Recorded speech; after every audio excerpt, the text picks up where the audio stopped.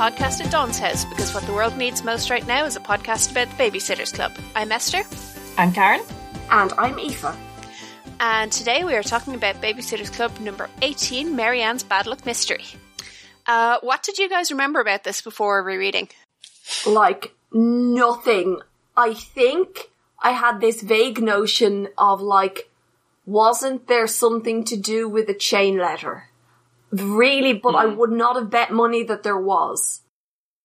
I remembered absolutely nothing about this book whatsoever. As I read it, many bits rang some bells, but really this book just erased itself from my mind. It was a non-entity of an experience for me, I think, when I was 11 or 12. Like, it wasn't bad reading it now, but it was apparently really forgettable. I remembered a bunch of this, actually, because I saw Cats when I was about 8, and it was a very formative experience. And so I was like, actually, I think I read this book before I saw Cats, and then I saw Cats, like, probably a year or two afterwards, and was like, whoa, I see what they were talking about when Mary Ann and Logan go to the dance and they're dressed up as cats. That must have been amazing. Oh my God. And I specifically, before going into it, I was like, oh, this is the one with the line about, I've never driven anywhere with cat people in the backseat. And I remembered a couple of other bits about, the bad luck charm and the elaborate pranks. And I think I remembered this one quite well. This one was a bit of fun. Literally the only thing I remembered was I've never driven anywhere with cat people in the backseat. Or sorry, I've never driven anywhere with cat people in the backseat. As Anna Martin writes it, this is not my fault. But I had no idea which book it was from. I was like, kind of when I get to the bit where they dress up as cats, I was like, oh, this is the cat people book. But similarly, I didn't actually know if I'd read it before. I thought I might have just skipped this one. It erased itself. There was some specific stuff about the costumes and things, and the bad luck charm in particular, that meant I realised pretty soon that this was that particular book. But I was like, I remembered the line, and then I was like, I'm not going to try and pronounce that. I was just setting myself up for failure. So, do you know what? The one thing, Anna Martin's insistence on doing iDialect for Logan and his family, the one thing that has done to me, and it has done this to me, is I can't read the name of that town in Kentucky without saying Louisville in my head. Like, I can't. It's like somewhere in my head I've gone, that's how you say that. And I struggle to say Louisville. Because my head's like, but it's correctly pronounced Louisville. Guys, Louisville. Is it just me, or have you, learned just an awful lot about where your worldviews came from by revisiting these books and talking over them in detail? I'm like, God, that's where that preconception is from. Oh yeah. That's where I learned about this particular thing. In this one, it was chain letters, I think. I think there was some chain letter type of stuff going around. Actually, I think my folks intercepted a chain letter that I'd got and were just binned it straight away without me even knowing that there was any kind of superstitions attached to this. They were like, no, get rid of it. Me being older, when I read, I was 11, you were really, really little. I had already encountered my mother saying chain letters are a load of nonsense and giving out about them. So I understood. And then we got to that when I was around the age I was reading this, was around the age that someone at school would write a chain letter and try to get it started. Oh yeah. Yeah. Huh. Yeah, I think my parents got sent. Oh no, I got an email version that threatened I'd be run over by a truck if I didn't forward it. I got several copies of it, but I don't think I sent it on. I remember a lot of those going around, and it's I thought you were supposed to send a paper version anonymously, and then nobody knows it's you, but email kind of unless you as a 9-year-old have multiple secret sock puppet email accounts. And they're so boring. Oh, and there was just so much forwarded email crap back in the early days. By the time I had email, I'm talking, I was 16, so I was just delete that. Delete that. But yeah, I mean, now these days, after my mother would be like, oh, chain letters are a load of nonsense, now I'm the one responding to her forwarded WhatsApp messages going, okay, Mum, so here's why I think this is probably not true. Right, firstly, yeah. Ah, good times. Yeah. To be fair, she listens. That's pretty good. Yeah. Yeah, I think this is a classic, the girls scare themselves silly because they like drama book. Yes. There is a kind of a sinister aspect to bits of it. Yeah. It like a genuinely not, haha, everybody's freaked out over possibly supernatural stuff. The bit that I found kind of problematic was Christy and the groupthink. Like, yes, they're all so scared of Christy. They're all so scared of Christy. That was hilarious. I was laughing at this going, yeah, but she's 13. Could you imagine? Yep. She's small for her age. She looks about 11 now. Just imagine it. I know. She must just have the most intimidating, like, energy to her. Yes. It's hilarious. Yeah. I mean, Christy's with terrifying auras. Some of the scenes I could just see Netflix adaptation Christy. Yeah. They cast her very well. Like, yes. Very few actresses that age, I think, could carry off being so intimidating. Yeah, I really hope that the show gets this far because I really want to see her just chew the scenery in this. This would be a good one for that. Like, it's there's nothing that obviously needs to be, like, seriously revamped for 2020. It's just the usual traditional use of the word exotic to describe Claudia, which is just, that's the word. It's apparently mandatory.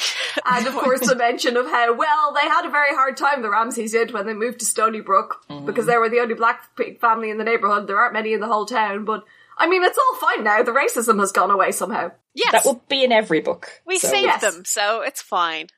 It's fine. Jessie made one friend at school, sorted. Yep. I think we're supposed to sort of accept that they have been brought under the sort of the wing of the Babysitters Club.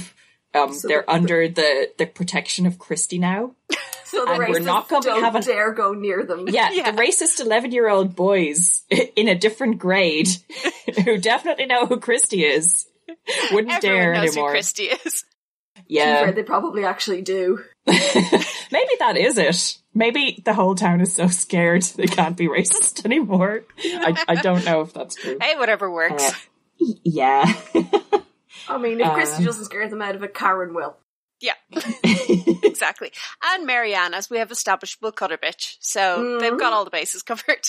That's true. So it's an interesting kind of conflict between Christy and Marianne. So Marianne is kind of the I suppose we should go through the plot. Let's probably go through the interesting conflict between Christy and Marianne.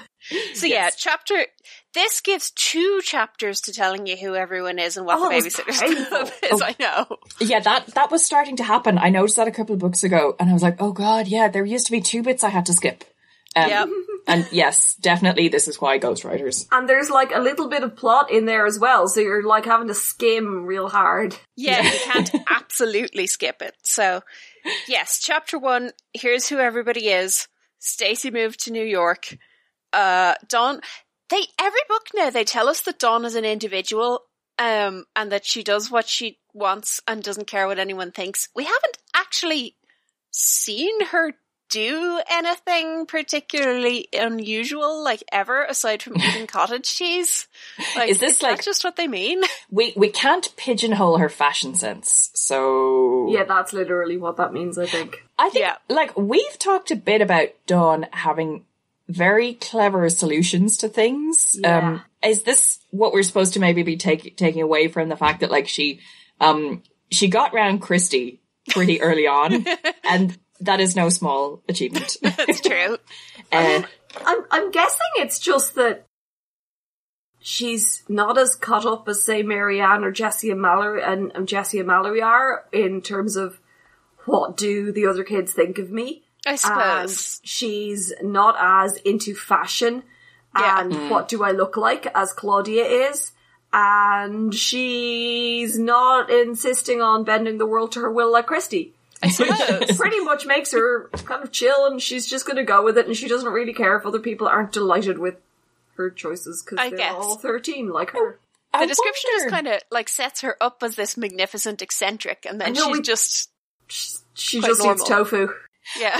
Well, actually, I'm wondering, is this a bit like the Jenny Prezioso phenomenon where we were told multiple books in advance that she was a brat? Yeah. But there wasn't a huge amount of it on display. And then when we actually needed a brat for narrative purposes, she was so bratty. And is it like sooner or later, there's going to be like Babysitters Club number 57, Dawn builds a yurt. You know? Maybe, I don't remember ever seeing Dawn being super individual. I think I like what they did with her in the Netflix show. Oh yeah, she's a lot quirkier in the Netflix show, and I adore her. That was brilliant. Yeah. Yes. So we got a long, tedious description of who everyone is, and that Logan is eating lunch with the girls now. And that Cokie Mason, who's finally turned up. Yes. And her hench girls are pointing and glaring at them, and they get creeped out. And also Marianne reflects on how they've ditched the Shillaber twins, who are now pulling heists with a pair of boy twins. Yes. They were always a personality-less void, so that's fine. Yep, exactly. Honestly, my favourite thing in that whole lunch description is Marianne kind of saying, you know, like how Christy is like going all the time. Sometimes I just want to say to her, give it a rest, Christy. I'm like, you should, Marianne. Yeah, Marianne is like, for all that, like, Christy is terrifying in this one, Marianne seems to have a bit more distance on Christy's nonsense in this one. Yes, she really does. Yeah. To be honest, I think Marianne has always, while being intimidated by Christy and going along with her, has always known that it's bullshit too. And she will occasionally call Christy on it in a way that I think most of the others don't do. Aside from Jessie. I like Jessie a lot. Yeah. And like, Jessie just does not give any fucks about Christy. It's very refreshing. Yeah, I'm enjoying Jessie's just general vibe. We don't get that much of her in this. But I feel like she and Mal are a really nice foil for one another, because Mallory is like this book smart dreamer. And Jessie has the logic to like sort of rein her in. So, they're going to go far. I don't know about the rest. So next chapter they have a meeting and Marianne explains what the Babysitters Club is, blah, blah, blah. But most importantly, in her mailbox, she finds a letter. Dun, dun, dun.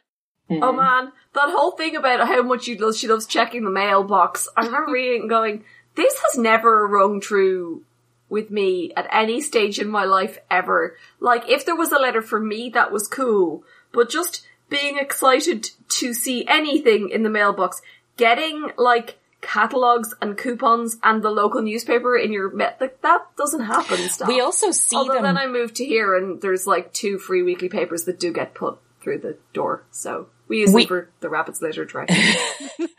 We have seen them reading the free newspaper, or the probably paid newspaper. I like, mean, Angry Pig goes hog wild. Yeah, as Angry Pig goes hog wild. You'd be excited too. A very dull town, notwithstanding the large number of jewel heists and, also, missing Marianne persons with amnesia. Until a year ago, had a very small, very boring life, so. It's true. Yeah, that's true. Actually, that explains it. Yeah. It reminds me of 2 little girls who used to babysit. They were far younger than Marianne, so they didn't really go out of their house for much because they were like 2 and 4. And both me and the postman arriving at the door, if I was babysitting, would be the highlights of the day. Would be standing in the porch waiting. And then you'd show up in the driveway and they'd start jumping up and down and cheering. And apparently the postman got the exact same reaction from them. That's cute. That's very cute. Like, it was really adorable. Like, when I was like, oh, it's Saturday and I have to go spend 3 hours minding small children and I'm not in the mood for it. Like, remembering that they were going to, like, leap around the place squealing with excitement that I showed up was like, yeah, alright, it'll be worth it. That and the money. Yeah. It's so affirming. Yeah, that's a pretty sweet deal. We're getting a whole ton of parcels at the moment and the kids are starting to be quite excited about, like, greeting the postman and, like, shouting, bye, out the door. That's become Kieran's signature move. So, sorry, go ahead. Yes. So Marianne is describing the setup at the meeting. And she says, "Get this. Our president holds meetings with a pencil stuck over one ear, wearing a visor. She says she feels more official that way. I haven't mentioned this to her, but I've never seen the president of the United States sitting in a director's chair wearing a visor." Yes! Oh, I loved it when I read that. I was so happy. I know. Back when that was a sick burn. I mean, because nowadays... Who knows? And who even knows what the president's going to be up to? But like, Ronald Reagan wouldn't do something so undignified. Was it Reagan? This is 89. No, it was probably Bush Senior. Bush Senior. He wouldn't do it either. No, he still wouldn't do it. Yeah, so it doesn't matter. No. So yeah, Marianne opens her letter, and it's a chain letter that says if she breaks the chain and doesn't send it to 20 people, bad luck will be visited upon her and her friends and loved ones. And Marianne is like, yeah, this is bullshit, and I'm not photocopying 20 copies of this letter. I'm buying 20 stamps. That's insane. Mm-hmm. Which is very sensible. Mallory and Jessie are horrified because they think that they're all going to get bad luck. And then Claudia and Dawn admit that they're kind of creeped out, and they do want her to send the letter, but not to them. Which is the real tell right there, isn't it? Just the blatant hypocrisy of wanting that and admitting to it. Yes. I mean, at least they say it. Yeah, it's refreshing honesty in a way. So, yeah, she throws it out and moves on. Until the next morning when she falls out of bed.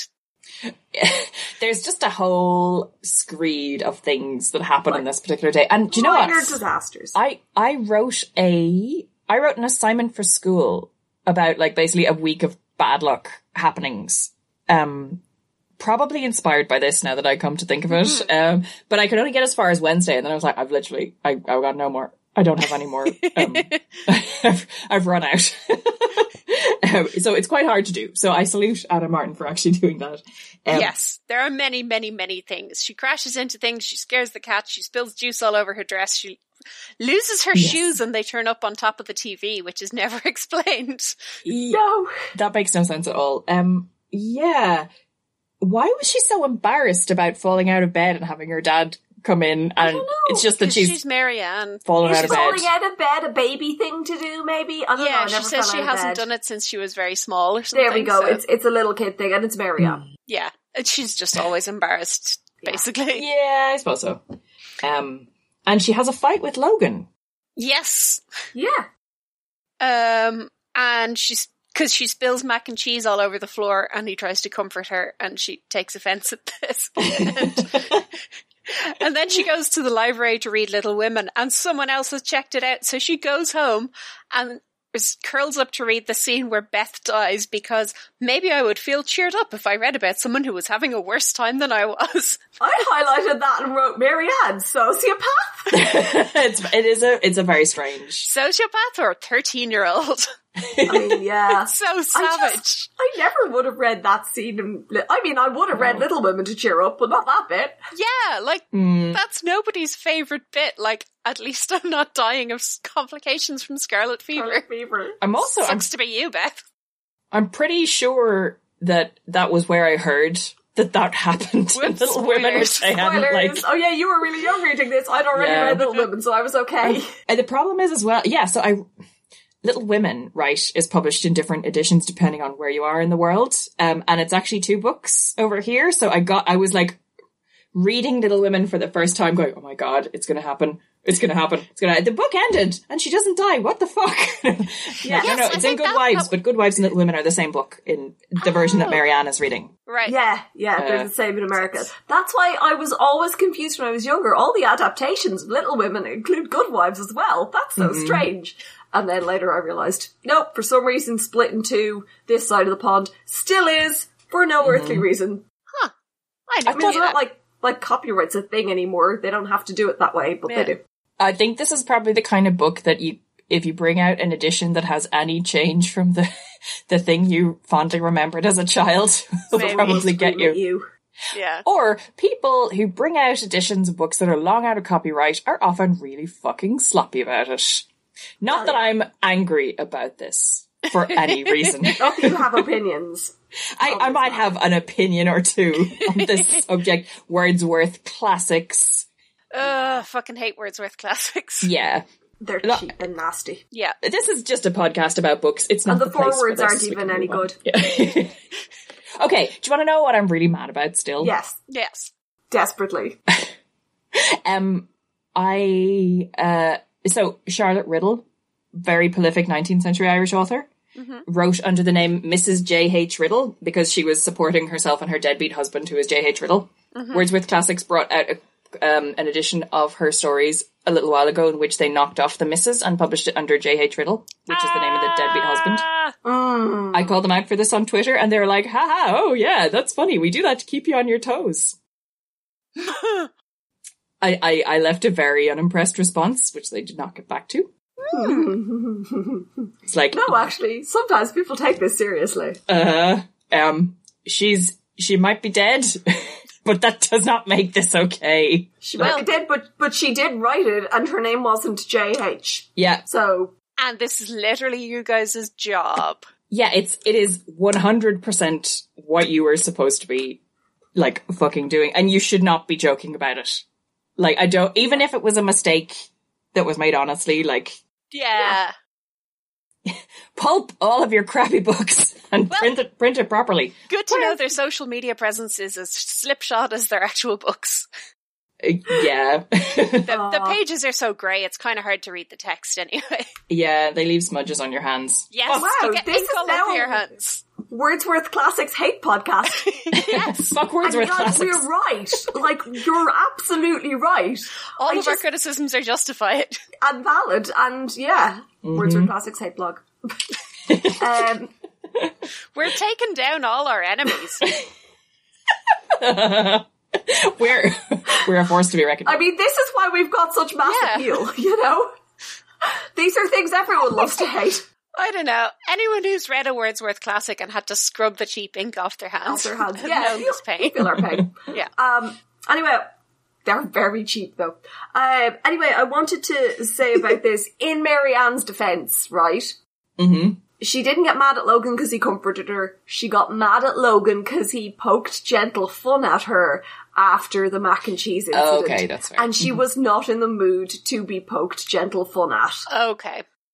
Fair enough. Which I wouldn't be either if I'd had that sort of day. It would be very much a, you know what, I'm not in the mood for this shit right now. And that's kind of, yes, I'm not sure why the remark drove me crazy, but it did. He made a joke about the janitor who came to clean up her second mess of the day that the janitor had to clean up, being a close personal friend of hers. And she had a sense of humour failure, which I can't really blame her for. Fair So, enough. I mean, he wasn't being an insensitive clod. He was making trying to just be jokey and cheer her up, but also, no. Yeah, there are times when it is, like, it's quite a useful sort of social buffer to have somebody gently slag you about a thing that you're mildly embarrassed about. It just makes a space for it in what's going on at the time, if that makes sense. But yeah, you still have to have enough energy to actually deal with that. God, I was working in this kind of horrible little recruitment agency years back, and I had an altercation with my own cat the previous night, who did not want to be cuddled and made it very clear. And I went in with this giant scrub across my nose, like, which I actually still have a scar on my nose from, which you can see in certain lights. That cat was kind of an asshole. I love him, but he was sort of mean. And so, yeah, I went into work and I was like, oh my God, this is just embarrassing. There was nothing on earth that could have covered this. And I went in and all my colleagues saw me and politely didn't mention it. And I was like, oh no, we can't. But I was the lowest person on the corporate ladder in that particular place. And like, I went and I sat down at my desk, and the guy who was like the next person up from me looked over and was like, Jesus, what happened to you? And I was like, thank you for asking. I need to explain. I didn't get this in a bar fight, okay? Just somebody asked me about it. It's weird for me to go, hey, by the way, look what happened to my nose. But you just need somebody to occasionally just be like, let's make a joke out of this and then move on. No, and like I said, I don't think Logan fucked up by doing that. It just happens in that circumstance, Marianne was not in the forum for it. And Yes. Also, to our overseas listeners, scrub means scrape. I know, actually, I was like, that's a really specific word that I should use, but it's a good description of what happened to me. It's what a cat will do to animal. Can't scrub you. Yeah. When they scrape. Like, you can't scrub your knee by falling and skinning it. It's something animals do to you. Yeah. Yes. Yeah, that's a good... I may have learned it when one of my parents described this particular injury as a scrub. Like, okay, cool. Anyway, yeah, that's your linguistics class. One of them. It's an Irish language word that Irish people just use in English because why not? Yep. So Marianne is stressed out by her day of bad luck, and then the next day, Dawn has to go mind Jackie Radowski. Which is her first mistake. Marianne, says that Jackie is, he's so accident prone that accidents just seem to follow him around and happen to him. I mean, sometimes things occur that he doesn't even have anything to do with. Like, he'll be sitting in the living room and an ashtray will fall off a table in the den. Well, maybe I'm exaggerating. Is she? I have a note on that, and that's like, no, Dawn, that's a poltergeist.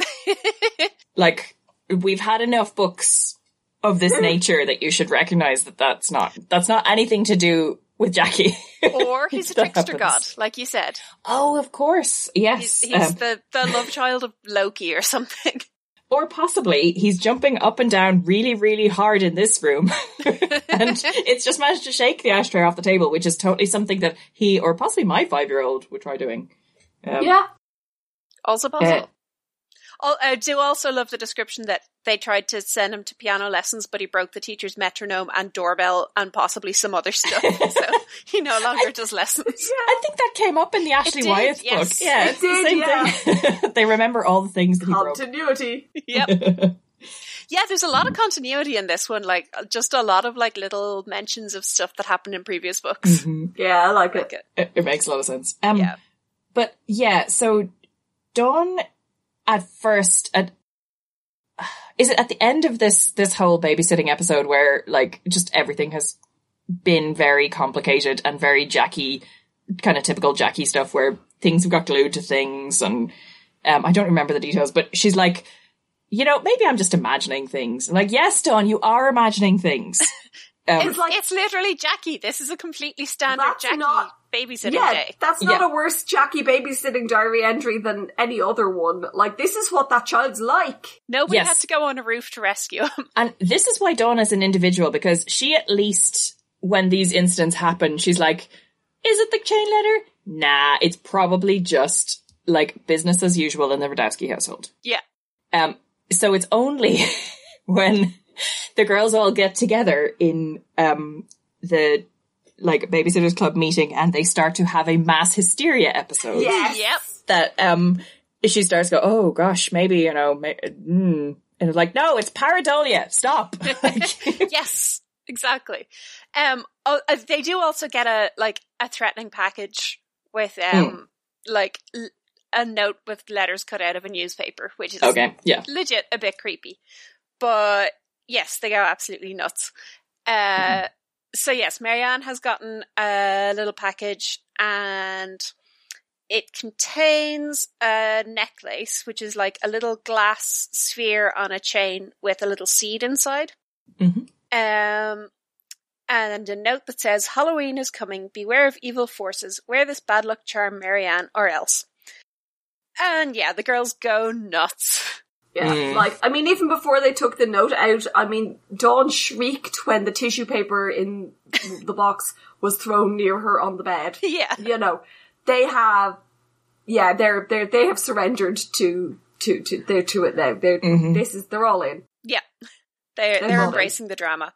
Marianne is the only one who kind of is even mildly skeptical about it, and it was addressed to her. Like, she says, well, of course Mallory and Jessie believe in this stuff. I mean, they're younger, but my older friends were no help either. And it was like, well, actually Mallory and Jessie were tried to put you guys straight about the validity of beauty contests a couple of books ago. Just gotta point that out. Their common sense has deserted them here, though. It has really deserted. Everybody's common sense and basically, is long gone. Everyone spends the meeting remembering any bad thing that's happened to them in the last couple of days and freaking out about it. Yes. or to anybody else they kind of know, including Stacey, who's in New York, and really shouldn't be affiliated with the club anymore. Someone who isn't here but was once a member broke a thing. Yes, she broke a paperweight. Obviously, we're all under a curse. Oh, I love it. Yeah. So yeah, they absolutely freak out, and they basically all tell Marianne that she has to wear the necklace. And she's kind of skeptical about it, but they work each other up into a frenzy. So she agrees to wear it, and is just sort of like, well, I guess we have to see this situation through. Because her friends are no help. Yes. Yeah. They're the opposite of help. This is what I mean when I say, like, groupthink. Yes.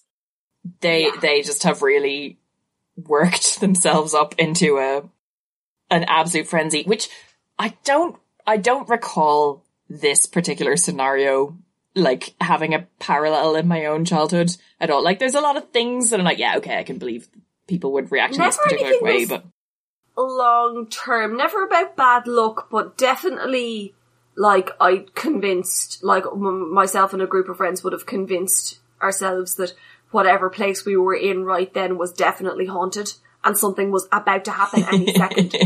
And we'd all freak ourselves out and, like, then eventually go home. Because nothing ever happened. Like, several times there was this old monastic building of some kind, I think. Anyway, we called it Baldungan Castle, near where we used to cycle over to it. And, like, several times there, we'd worked ourselves up to such a state that some of the people I was with swore they saw a monk standing in the gateway, in the ruined tower that was had it. And it's like, I'm pretty sure also it wasn't monks, I'm pretty sure it was nuns, but, you know. I'd have to look it up, I'm not sure. It might have been monks.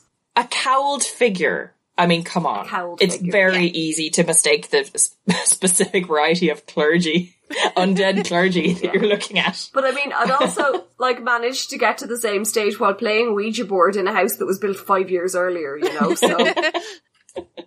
Well, with Ouija boards, it's like, whoever happens to pick up the phone, you know, they don't have to be, like, buried under the floorboards.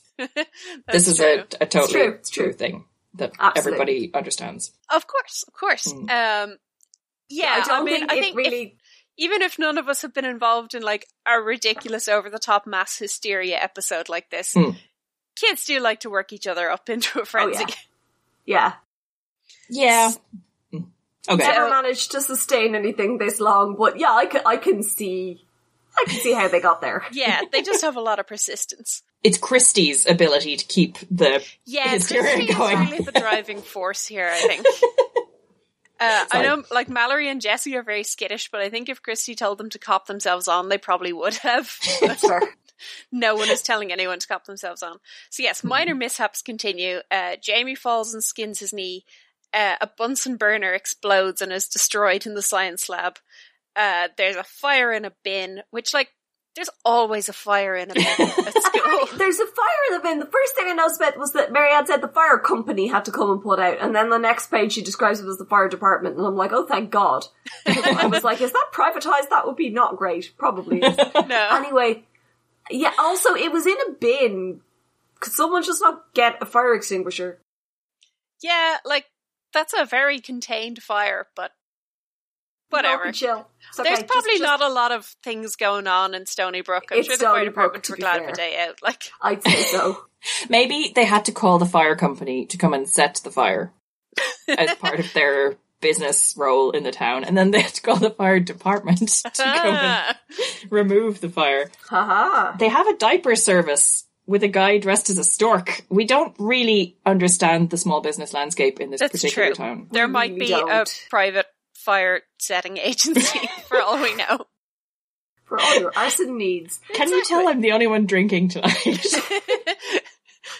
Little bit. I had forgotten about the diaper syrup. Did we decide that had to be something to do with non-disposables, or? Yeah, it's a thing with cloth nappies. Yeah, it's like a laundry service just for your nappies. I mean, I can see the appeal. I don't understand why you have to be in a stork costume, but that's how you get your toe in the door. I guess so. It's a cutthroat business. Diapers. You know? You gotta make your mark. You gotta make an impression. It implies there are multiple competing nappy services. And the only one we remember is the one with the guy dressed as a stork. That's true. That is a good point. That is marketing. Okay. This has been business lessons with Eva and Karen. This has been business wild speculation with you. This has been, I can't run a business, don't make me. This has been 90% of this podcast is wild speculation. It's fine. Yeah, Even sober, we're like this. Yep. Okay. All right. So yes, then everyone is. Yeah, it's the word that I can't remember how to pronounce, but it starts with a P, and it's the thing where you identify patterns that don't really exist. So I have pareidolia. Pareidolia. Pareidolia makes sense to me. I don't know. Pareidolia. Yeah. I have also only ever read it and never heard anyone say it. So yeah.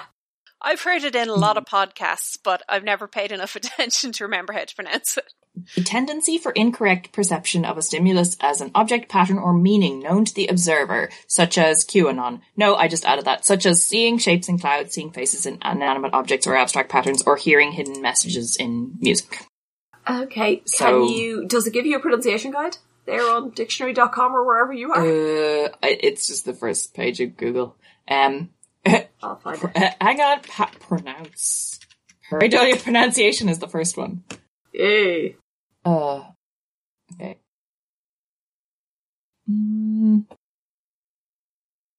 I now have to watch an ad for a Nissan Leaf. Sorry. It's 12 minutes long. I mean, how bad did you want to hear this word? Let's call it pareidolia. Yeah, let's call it pareidolia. This is fine. You're kind of the target market, though, so that's okay. Well, I don't know, is you the target market for wanting 12 minutes of convincing? It turns out I was right the first time. We can move on. Woohoo! Yeah, pareidolia. So yes. I didn't have to watch it, I just googled it and it gave me the pronunciation in the IPA with showing the stress on the first page. So yeah, I don't know what you were doing, Karen. I got that, but I've been drinking wine. Oh, okay. You can still read the IPA if you like. I'll just be over here watching ads for hybrid vehicles. I'll see you in 12 minutes. Okay. So yes, everyone is sort of pulling in other superstitions. So Marianne's dad opened an umbrella in the house, and then a black cat crossed her path, and then she accidentally picked up a tail-up penny off the ground. And everyone is freaking out, except Logan, who thinks this is nonsense.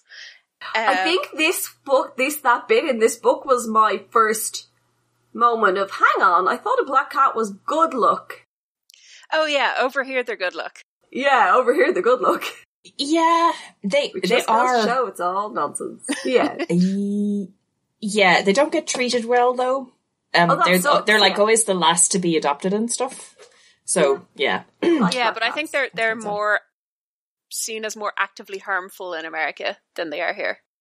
Yeah, that's just so weird. But okay. I'm sure that superstition has made its way over here because of how much American stuff we consume. Probably, yes. So yeah, Marianne is worried that she's spreading the bad luck and her friends are like edging away from her at the table, which is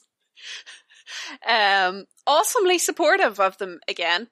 Yeah, Claudia they're terrible. Contributes that she once read a Nancy Drew book called The Mystery of the Ivory Charm, but it contained no relevant information or advice, so thanks for that contribution, Claudia. This is basically Claudia's saying. I was like, was there a word count? She's like, I read a book once. Anybody? Okay, sorry. I mean, that is often how actual real life conversations go, but like, you're not meant to reflect that in your writing. Yeah, I think the idea was that it segued towards someone having the idea of maybe we can go to the library or maybe there are other books. That's true. So they go to the library, hoping that an elderly white-haired librarian will take them to a corner full of dusty tomes on witchcraft. But they're kind of disappointed to find that the library is like 5 years old. And instead they have to use the card catalogue and go to the relevant section of the shelves. And has fluorescent lighting. Yeah. Can I just say, though, that Claudia is a bit like, do I have to go to the library? And Christy is like, yes, because this club sticks together. Yeah. It's like, so she is such a dictator. And they all go. Like, they just all march on down to the library and look up the witchcraft books, which is totally a feature in every library. Totally, yes. I'm impressed by their quite sizable collection of witchcraft books. They do have a lot. I mean, the it is library, New England, I guess. I just imagine this library as being pretty much exactly like the one I went to as a kid, because it was also a fairly modern building. Yeah. And like it had a supernatural section, and there were like 2 or 3 books near it on the shelves on modern pagan religions and Wiccan and stuff. Yeah. So, yeah. I guess. I read some of those kind of books as a teenager, and I had to go to the bead and incense shop to get them. They were not available at my local library. They also were very much kind of like, here's how the ones that actually had, how to do spells in would have been like, well, listen, get a candle. It should be red. But if it can't get red, you could use it. There was definitely no requirement to find scrapings from the underside of a sea snake. No, they weren't like these books. Yeah, no, they weren't. They were pretty much like, I think, this is Anna Martin just riffing on what she thinks might be in a witchcraft book. She is just having some fun. Yeah, I think the nearest library to me was like the head library for Fingal. So that's probably why it had more witchcraft books than your local library. I'm not sure I ever actually checked. I'll be quite honest with you. You might have been surprised. The Fingal library service was pretty good. Were you in? No, you weren't in Fingal. You were in North Dublin. Our nearest one was Ballymun. That's North Dublin, I think. Yeah, North Dublin. I don't know. I can't comment on their libraries. The Dublin City Library Service. They have one terrifying librarian who I kind of just turn around and leave if I see she's in there. But other than that, they're like... I mean, all libraries have to have a scary librarian. Yeah, you would not have come to this woman for witchcraft. Like, she would have humiliated you about why you wanted it for 20 minutes, and then she wouldn't have let you leave until she had found 8 books on witchcraft and sent you away with them. Like... Oh, man. And I can spend 3 hours. You don't need to get it in from Tala, I swear to God. I renounce paganism. Okay, anyway, sorry. Yeah, I clearly have a bit of a... Got some trauma you need to talk out. This is the place for it, obviously. Obviously. So then we get a chapter with Jessie babysitting Jamie Newton, who's afraid of ghosts, but she convinced him to not be afraid of ghosts, basically. Mm-hmm.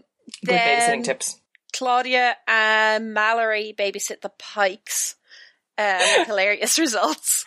And they start this chapter by having the usual sort of excerpt out of the babysitter's logbook where they're like clearly supposed to be grabbing the book off each other and writing to and from, and I was like, no, this will make so much more sense when they update this for the Netflix show and they're using WhatsApp.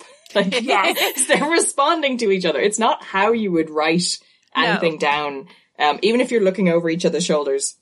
But yes, the Pikes. Yes. So, Mr. Pike has made what Marianne calls a batch of some sort of casserole with hot dog pieces in it. I'm with Claudia. This does not sound appealing. It sounds gross. But apparently the Pikes love it and call it Daddy Stew, which the less said about that, the better. Moving on. Yep. So yes, Byron is very hungry, so he turns up the heat on it to make it cook faster, and it burns into the shite out carbonized mess. And everyone is very, very upset except for Claudia. Then a bird gets in and flies around, but then they get it out again and it's fine. The absolute hysterics due to a bird being in the room is 100% true to life. Yeah. Depending on who's, for sure. Yeah. A room full of kids. Any age. Like, just think of a bird getting into a classroom. Oh, well, a classroom is one thing.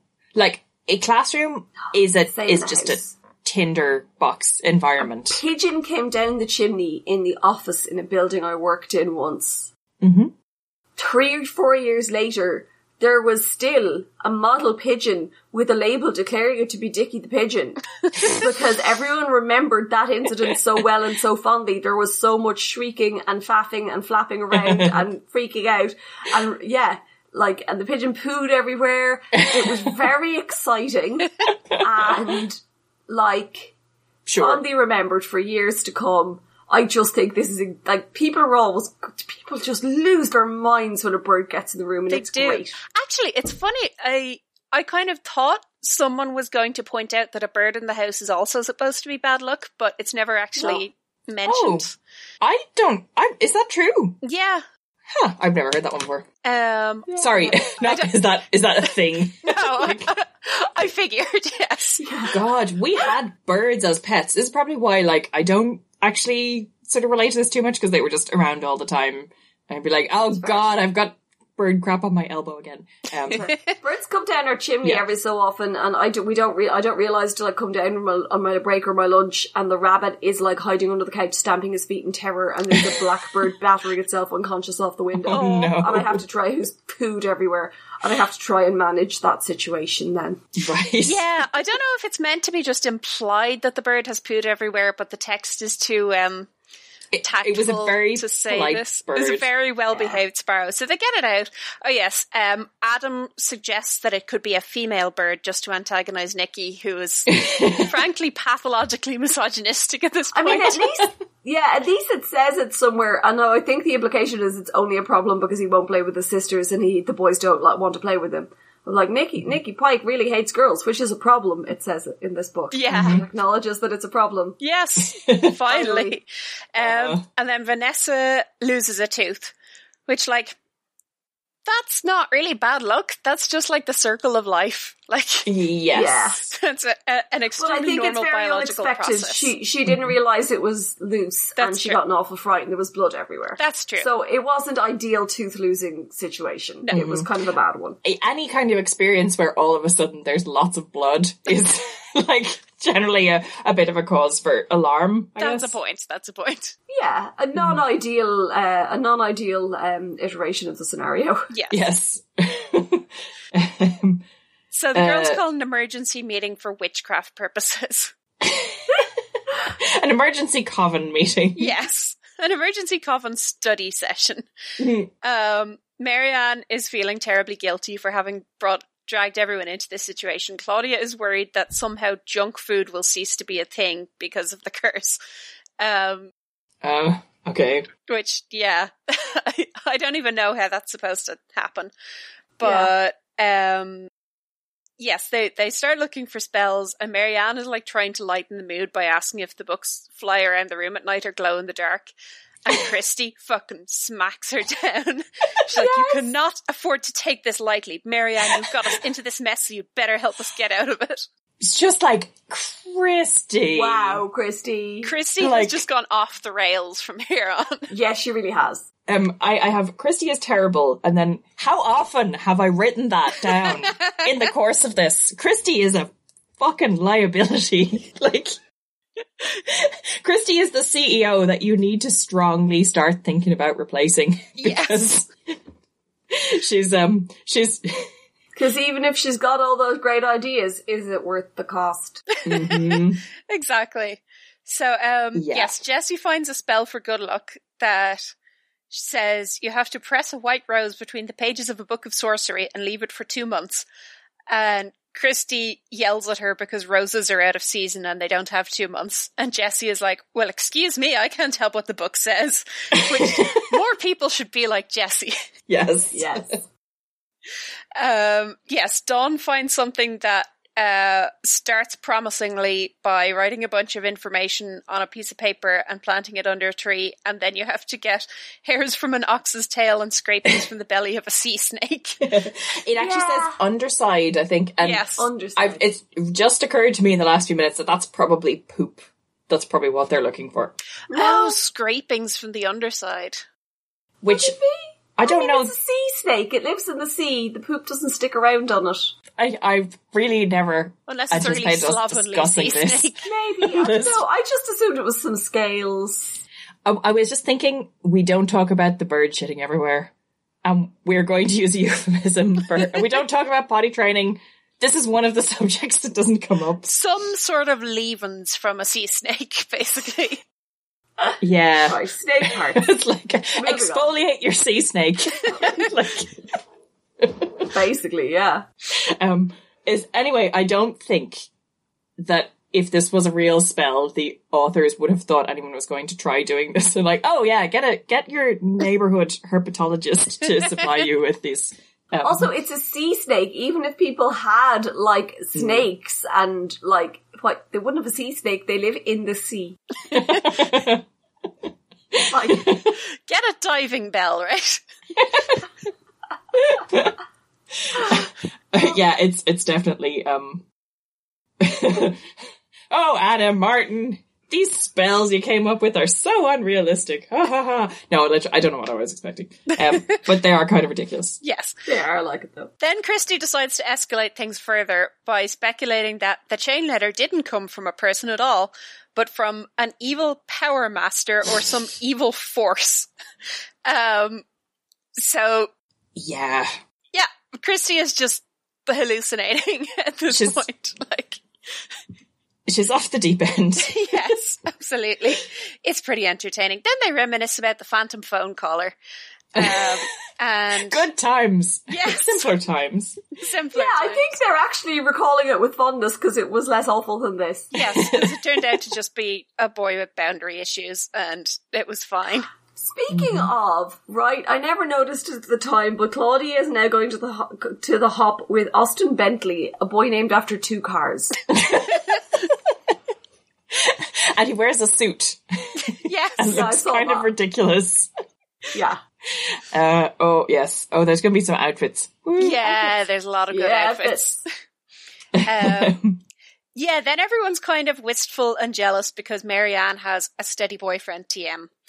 And Claudia says that half the girls in their grade would kill to go out with Logan. Like, especially Grace, who's Coki's, like, chief henchwoman. And that she's super jealous and she probably hates Marianne. Oh, well, I guess that has nothing to do with the current scenario that we're all in. Yep. Can I point out, Grace's surname is Bloom. Yeah. Mm-hmm. Like, Like, is there a rivalry going on here between Anna Martin and another? Yes, exactly. Oh, I thought it. Is it a tribute? And do you name your antagonist character after somebody you know as a tribute to them? Is that a thing that's done? To be fair, I would imagine Anne M. Martin, given how fond she seems to be of Kid Lit, yeah, likes Judy Blume a lot. probably. She Like, never I would be ever shocked mentions if she Judy Blume. I don't know what the, like... Judy Blume too racy for her? Judy Blume was pretty out there. Let me look Yeah, at she Definitely was. a lot more edgy than these. What? Yeah, but when these did are very she- deliberately meant as tame. And, I mean, yeah. They are. Are when- you Googling what to the see if there's dates? beef between them? No, I did that There won't already be and I beef. didn't find any. I want to know the dates that they I don't were think there publishing. would be beef. Judy Blume Judy would be the Blume was 60s and publishing 70s. 60s, 70s, maybe Right. into the 80s. Yeah. Just get in the Wikipedia. She definitely would have been before these. Yeah. Okay, yeah. Yeah, no, I remember reading some of them and being like, that technology on sanitary protection is very outdated kind of thing. The belt. But yeah, no, there was sex and stuff in them. Yeah. Yeah. Yeah. There was just all sorts of experiences that do not impinge upon the Babysitter's Club No. as a whole. And I read periods and sex things. and periods. Masturbating death. and like, Yeah. I read all of that stuff like avidly at the time, but I think I would have been a bit perturbed if it had suddenly shown up in the Babysitter's Club, which was just a different place Yeah. to be Yeah. Yeah. It's a different vibe. in. Yeah, anyway, I think it's a beef. I think it's a secret 1989. It's no canon. Somebody get on Twitter and ask her. No! That could be She's you. on Twitter. She is. My dad checked. He told me. Right? My dad has been listening to all these. Do you know what I discovered actually? My folks were over the other day and I asked them about about this, and Mum was like, "Oh yeah, no, I didn't read any of these. It was your dad who got all of them." I was like, "I thought that was the case." And then he said, "Yeah, so he used to go to the bookshop on the way home from work." He said, "Oh yeah, and then I'd pick up whatever, and I'd buy you one of these, and then I'd read it on the train on the way home." So my dad has read all of the ones. No, but I'm just imagining him, sitting on the train earnestly reading a Babysitter's Club book. Oh, yeah, just so totally unself-consciously as well. And now he's listening to the podcast like, "Oh yeah, I remember that book." That's so good. I'm so happy to hear it. Brilliant. I actually spoke to somebody at work. I mentioned that I was doing this. We were talking about, how we had been staying sane during the lockdowns and stuff, and mentioned I was doing this, and his response was, "Oh, I used to sneak those out of my sister's room and read them. Oh, wow. Couldn't let anyone know." Yeah, there's a couple of lads that we've spoken to who did that as well. Yeah. I'm quite curious to know what the perspective of a bloke who read these growing up was like. Like, how did really interesting, actually. We'll need to get do a special guest episode someday. Yes. Anyway, we should get back to this. Cat people. Oh, yes. The highlight of the book to Karen. Yep. Yeah, it was the highlight of the book. Absolutely. And Esther, apparently, since they both remembered it. Also, have you guys ever heard of a movie called Cat People? No. The title rings a bell. So, I've never seen it, but it used to show on TV fairly regularly because I'm guessing it was cheap, and the RTE guide would give a plot summary of it. It sounds completely insane. It is about a woman who finds out that when she has sex, she transforms into a cat, and she confesses this to her brother, who says, "Oh yeah, the same thing happens to me," so they start having sex with each other. It's it's from the 50s or something. It's a black and white movie. How? What? But the Hays Code. Yeah, that's what I was thinking. I don't know. Also, and then many years later, my mum was like, "Oh God, I was up really late last night and I stuck on the TV and the fucking weirdest movie I've ever seen came on." And she confirmed that it's exactly as weird as it sounds from the plot summary. Oh my God. I had read this plot summary in the RTE guide before I read this book, and I was very troubled by Logan's mom using the phrase cat people. I was like, "Oh man, this isn't a reference, is it? I hope this isn't a reference." Logan's parents are like, Logan's mom says that, and she's like, and his dad's like, "Shut up, shut up." They're like Beavis and Butthead in the front, except Southern and married. Guys, can we do a Mystery Science Theater watch of that? Of cat people. Okay. Sounds... Apparently he's not her brother. What? I've just found it on IMDb, which makes it a lot more... Look, an American man marries a Serbian immigrant who fears that she will turn into the cat person of her homeland's fables if they are intimate. A common anxiety. Then there's a longer summary that involves describing what she says to her psychiatrist. I don't know. I also have a lot of questions about why RTE picked this up. Yeah, I don't know why. I'm guessing because it was cheap. It would have to be really... Or it was someone's kink. Also that actually seems way more likely, to be honest. Because there's probably a lot of cheap stuff out there that RTE would still be like, no, we won't be having that. But if there's some head honcho who's just like, "Oh yeah, put the cat people movie on. We haven't had that in a while." No, I think it's good. It'll work with the key demographic of the people who are up watching at 3. Look, just put it on the roster, okay? Just don't ask questions. Cancel my 4 o'clock. Yeah. Yeah. Am I wrong? Yeah, about RTE? That explains everything. Headcanon accepted. Yeah. If you worked in RTE in the early 90s, we'd like to hear from you. Oh God, we probably wouldn't. Don't sue us. Yeah. They probably still run it. Is there an internet version of the RTE guide? Do we have to actually buy it? I'm not buying it. No. Maybe I could buy the Christmas one and get out the highlighter for nostalgia's sake. Circle all the good movies. Circle all the good ones and make sure your schedule matched up, and then realise that your dad insisted on watching football or a movie about World War II at that exact time. Yeah, by the way, RTE is the Irish national broadcaster. By the way, it's the big telly channel. It's run by the government. It's run by the government. They should not be showing weird cat porn. It's kind of notoriously sort of cliquey as well, and like, you scratch your back, I'll scratch mine in terms of the people who work there and the cronyism and all that jazz, and now I'll never be on TV, having said that. So anyway, that's what I think when I hear the phrase cat people, which has always added a troubling dimension to this for me. Delightful. Yes, I think we should sit down and watch that at some point. Yes. Okay. Once we're actually all allowed to be in the same room, I think this needs to be in the same room. Let's do it. We need to have a sleepover. Yes. We don't need to record anything. No. Although it would be pretty funny if we did. Mystery Science Theatre style. I mean, you'd have to edit it, so... Anyway, yeah, I think that is a reference to it, and I think Logan's parents are just being immature, which I like. Oh my god, it's from 1942. Oh, there was a remake in 1982. But it was definitely the 1942 one. That RTE were showing because it was the cheapest. Yeah. Everything is weird. She was marked with the curse of those who slink and court and kill by night. Court. Yeah. Yes. Interesting. Courting behind the bins. Yeah. Some modern critics have described the film as being too subdued for the genre. Really? What's the genre? What's the genre? Porn? It's clearly meant to be porn. Psychological cat stuff? What's the genre? I'm kind of quiet in the hopes that Esther will tell me what the genre is, because she's Googling hard. I don't know. I'm reading the plot summary. She gets run over by a car while in panther form. In the end.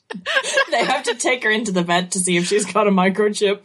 Oh no, hang on a second now. She isn't. She lets a panther out of a cage at the zoo, and then the panther runs her over and is then run over by a car. This sounds like... Okay, why is the panther driving a car? We have to watch this movie. Yes, agreed. It sounds like a classic. Okay, so before they even make it into the car with Logan's parents, okay, she dresses up in her cat costume. Yes. And this bit I just want to share, like, she's wearing like a leotard and leggings, and her bad luck charm obviously, and a big furry cat headdress, which she and Logan have rented matching ones from a costume shop. And what I love is that she is dressed up and she turns around and she's like, "Hey Tigger, what do you think of my costume?" And her cat is like, "Fuck! What the fuck are you doing?" And this is 100% true to life. And I feel like Anna Martin did this at some point, because she is like, canonically a cat person, because one year, and I think it must have been about 2010, I decided to dress up as a cat meme for Halloween, because it was quick and I hadn't thought about it too far in advance. So I dressed up as Business Cat, who you probably don't remember unless you were on the internet a lot at that point. So I wore like my interview suit, and a cat outfit, which consisted of like a headband with ears and a tail. And I think I had a collar with a bell on it, and I did whiskers. And I went into my parents' sitting room because I was over there to do like trick-or-treating, handing out sweets and stuff. And, I was like, "Oh, hey cat, what do you think?" And she had the exact same reaction. She was just like, "What? What are you doing? That is just... Do you think this is funny?" That's cultural appropriation. Exactly. Yes. Cattural appropriation. And I was like, actually reminds me. Go on. I got one of those like hats you can get with the rabbit ears, and there's little pneumatic things you squeeze and it puts air in the ears. So the ears go from lop to being up. And I thought, I'll attempt to communicate with my rabbit using my ears that I now have, up for interest. He freaked out. He was just like, "You don't have ears. You don't have ears. You're not even doing it right. I'm hiding under the couch." So also though, the fact that Marianne's dad has the same reaction to her in her costume makes me think that maybe her costume is just kind of startling. Yes, it's definitely, I mean, the cat's costumes are kind of scary. They are, actually. Okay. Probably if I hadn't seen it in advance and someone came down the stairs and was like, in a cat's costume, I would also go, "Ugh." I don't remember the musical being quite as uncanny valley as this seems to have been, or as the makers of the movie Cats seem to have just embraced. But yeah, clearly it's a bit it's a bit too freaky. I don't know. They seem to be like totally on trend for late 1980s teen dance Halloween costumes. Yeah. Yeah. I mean, everyone seems impressed by their costumes, so. I did yet again in Stony Brook misogyny, so like Logan wouldn't go into the fabric store on his own. I was like, this is really interesting, like exploration of the boundaries of teen masculinity at this particular time and place. So, he did go into the store. He just wouldn't go by himself. He needed to go with Mary Ann. Logan has really embraced this whole having a lady friend that he escorts places kind of thing. Is this a Southern gentleman kind of thing where it's like, no, dear, let's go to the fabric store. Like she's escorting him though. Yeah, true. Yeah, but he's telling himself it's the other way around. Himself that. But then he takes the fabric home and sews himself a fursuit with the help of his mother. No, his mother sews it. His mother do it. Well, I read this as they made this outfit, like not I suppose they made it together. Yeah, that's the thing. Like he doesn't like that's not emasculating. Oh, it was. But being in the place where you buy the fabric is emasculating, unless you have a lady friend. Like I kind of rolled my eyes at first at him being too afraid to go into the fabric store alone. And then I remembered when I was about the same age, I had to go buy some Warhammer figures for a male friend for his birthday. And if I could have had another male friend go with me, I would have gladly taken him up on that offer. I was like marching up to these guys and saying, hello, I don't know what this is, but I need a blister pack of Space Marine dreadnoughts. It was stressful. Actually, yeah. And fabric shops are intimidating. Any kind of specialty shop where you don't know or share the specialty is intimidating as fuck. And like fabric buying can be intimidating even when you kind of do know what you're doing, to be honest. Those ladies are scary. I remember the year my dad told me for Christmas he wanted a Stanley 3/4 inch chisel. Oh god. And I was just like, okay, here we go. And I went into one of the like hardware stores on Capel Street and I was like, hello, I need a Stanley 3/4 inch chisel. And the man went, they're here, and brought me to a shelf, and I bought it. And I just remember feeling like I'd got away with something. Yeah, okay. Actually, maybe this is Marianne being all like, haha, boys, and Logan being just like, no, I'm scared. I just need backup. Actually, because Logan is pretty sound about a lot of this stuff for a boy. Yeah, like, yes, actually. But yeah, like it is a very gendered space, and it's also a specialty shop where you need terminology and whatnot, and how do you even know what's the right kind of fake fur fabric to buy, and how do you know what quantity to buy? Are you expected to buy the whole roll? And do you need to buy thread? Does it come with thread? How do you know what thread to buy? Blah blah blah. Yeah, I can kind of empathize with him, like spiraling confronted with this. No, that makes a lot of sense. And I can also see how you might be just like, yeah, no, I need a girl. Good, just come with me. It's not just that I'm generically terrified. They might kick me out if I go in. Yeah. Marianne does do. Oh, does she sew? I think it's mentioned that she sews. So yeah, she's been here before. I think it's established later on that she's really into crafts. She's been knitting with Mimi, I think. And they talk about various other crafty type of things in the couple of books that we did that were way further downstream. Yeah. But I don't think but that said, she could have just not been into them yet. Yeah. There's very many years between now and that point. Many years of being 13 yet to come. Many more Halloweens to go. A long time to develop your hobbies. Yeah. Advantages to being caught in a demonic time loop. Yeah, exactly. It's like Groundhog Day. How did you become an expert quilter? Well, I've been doing it for 20 of my 13 years. So they go to the dance anyway, and there's a lot of costumes. One thing I want to flag here is that Claudia is not wearing a costume, but according to my Kindle, she is wearing a gigantic hair dip. Yeah, I got that too. Yes, we think it's a clip. It is definitely a clip. Yeah. Okay. I assume it's a clip and not an 80s fashion accessory that we just don't know about anymore. I'm pretty sure I did actually ask on our Twitter about it. Really? Yes. I didn't see that. It was only a couple of hours ago. So one person had suggested it might be like a big mall hairdo with like all tall and puffed up and then it dips down to the front. But I think a hair clip is probably more likely. I'm very confident that this is OCR. I have seen OCR errors once or twice. Yeah, I thought Karen is going to have some opinions on how likely this is. But I also think this kind of thing is hilarious and I love it. So, yeah.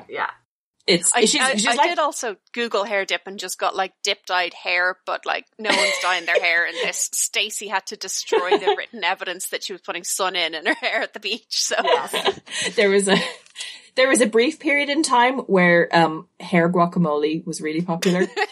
Or sometimes you could get a 3-bean dip, and it was like 3 colours. I quite liked hair hummus myself, but you used to get like samples of it in magazines. 3 little pots. So I think it's probably a clip. Yeah, probably. I also love that somebody is dressed as a stick of gum. Yeah, that's a really good costume. Yeah. That's funny and fun and I like it. Mm-hmm. And you could probably buy that now and it would be a sexy stick of gum. Stick of gum. No, only the women's version. Of course, yes. The men's version would just be a stick of gum. Covers everything. Yeah. And just reminded of one of my favourite Halloween costumes I ever saw, which was like a boy who was... Here we go. Old and cool enough. Old and almost too cool and too old for Halloween. He just like safety pinned a load of knickers in the front of his jumper. Chest of drawers. That is clever. That's amazing. Yeah. I've just sent you a sexy stick of gum costume. Modelled apparently by Melania Trump. Are we surprised? We're not surprised.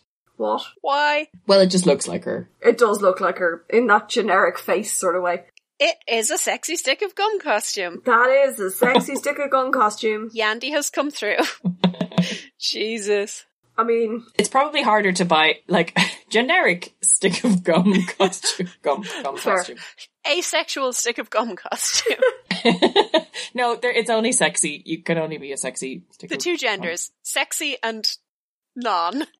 Everyone else. Yes. I mean, I don't think this is sexy. I think this is ostensibly sexy. This is sexualized, but not actually sexy. Yes, that's the one. Yeah, sexualized gum costume. Oh, Christ, we live in a degenerate time. But everyone has said that forever, so let's just move on. Oh, yes. I'm fully aware of that. The ancient Romans would be all over sexy gum costumes. They would, actually. Yes. Crucially though, we get some plot as well. Cokie makes a snarky remark to Marianne about how nice her bad luck charm is. And Marianne completely misses the significance of this and worries that the charm clashes with her cat costume.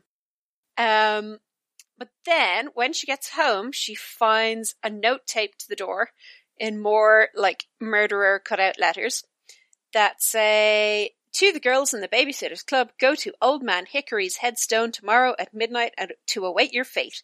Be there or beware." Obviously the next night is Halloween and obviously there's a full moon for maximum drama. It is part of the time loop. Yes. Yeah. Yeah, that's a good point. We should keep track of like, is it always a full moon on Halloween every year? I thought you were going to actually suggest we track the faces of the moon in Stony Brook and I was about to refuse. I can manage one day a year. Yeah, no, I'm clearly a fairly invested fan at this point, but I'm not that invested.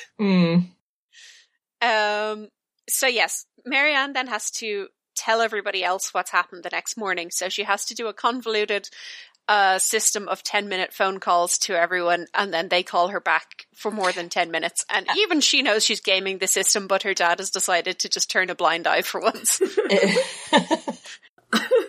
I would be like, oh, this is very convenient, except that I have been that parent where I'm like, yeah, I'm just going to pretend the thing isn't happening so that I don't have to have the argument about the thing that I usually enforce. Yeah, so. He's clearly noticed that something is up with her and she doesn't want to talk about it, and he's clearly just decided, it's probably fine.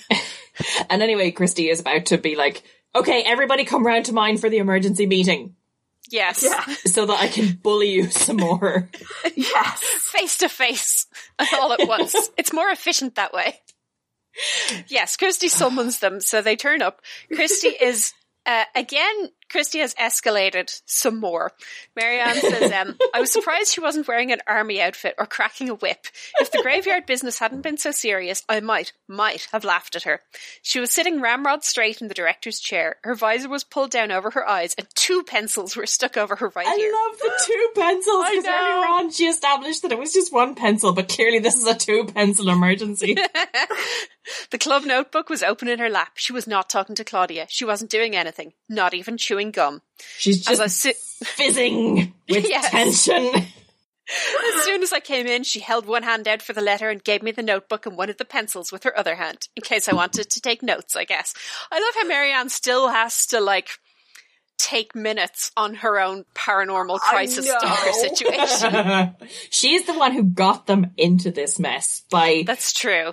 It turns out... By being sent some mail. Yes. By being the goddamn victim. Marianne should know better than to be a victim of supernatural weirdness. Yeah.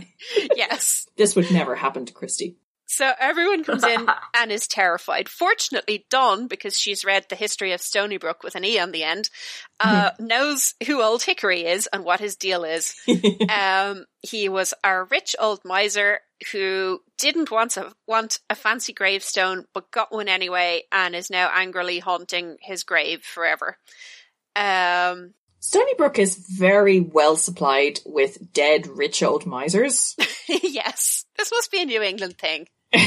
Okay, can listeners please confirm? Yes. Is your picturesque New England town, like, full of ghosts of angry dead white guys with lots of money? We want full details. Mm-hmm.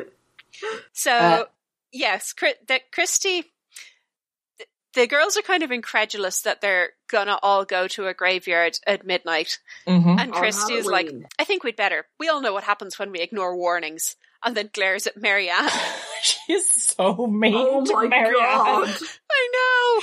Christy is like, I feel like Anna was maybe a bit bored with writing Christy and was like, I'm just gonna make her like a sociopath for this one.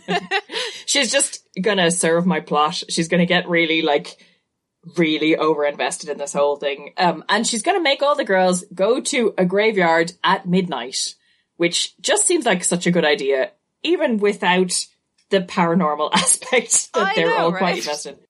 So yes, first they all have to start planning how they're going to sneak out of their houses, which is hilarious because, like, this could not possibly all work.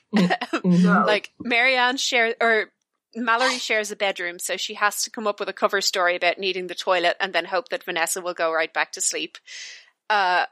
Marianne's dad is a terribly light sleeper. Nobody has a solution to that. Dawn's mom sleeps really deeply and Dawn can just walk straight out and it doesn't matter, which seems extremely on brand. Claudia has an elaborate sneaking out in stages plan. Jessie has to figure out how to work the burglar alarm before she can get out. I think Claude's plan might work, but yeah. Yeah, Claude's plan is probably the least bad. Marianne's going to climb out in through a tree, but Mallory is worried that she'll fall and break her spine or whatever. Which is a legit worry. It happened to Pollyanna, you shouldn't do it. Exactly. Which I have to say was a really good... Hey, didn't Pollyanna get... Oh, it's in the movie she says she fell out of a tree. In the book she got hit by a car. Huh. Which is weird, because there were only 4 fucking cars at the time. But the people who drove them were absolute maniacs. Did you ever read Boy? Where Roald Dahl's nose nearly gets cut off. Yes. That's my... the Wild West. Maybe Pollyanna didn't forward chain letter, and that's why she was so unlucky as to be run over by one of the first cars ever. And she didn't have Christy to guide her through this difficult time. Exactly. So yeah, Christy just orders them all to the graveyard. Oh yes, and Christy she comes up with they're going to have a plausible deniability sleepover. Mm-hmm. Which is a lot more reasonable. Yes. She had spoken as our club president, and we club members always obey our president. Yeah, that freaked me out. I was like, what? No, you're all 13. She's your friend. Stop it. And also, this is how you people don't end up in murder cults and stuff. Yeah, you frequently argue with her, and you should. Yeah, because she is very capable of being wrong. Yes. Claudia is fully convinced they're going to meet their literal actual deaths in this graveyard. Yeah. She's still gonna go.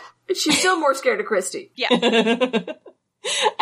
So Christy's plan hinges on the cooperation of her older brother, Charlie, who is currently driving her to and from the meetings. Can I just say, like, she's like, yeah, no, Charlie will pick you all up at 10:30 and then he'll drive us to the graveyard and he'll wait there. Believe me, Charlie can be trusted. And I was like, Christy has found Charlie's weed stash. Or equivalent misdemeanor of some description. We are not told why Charlie can be trusted. Charlie does not appear enthusiastic about this plan, but he is going along with it. Yeah, it's Halloween night. I'm sure he has underage substance abuse to indulge in. Yeah, he's 17. There is definitely a party or like someone's house is getting TP'd or something that he could be doing other than like drinking. And he has a car and apparently no curfew. Like he definitely has better things to be doing. Like, and yet, yeah. So we don't know what the blackmail is.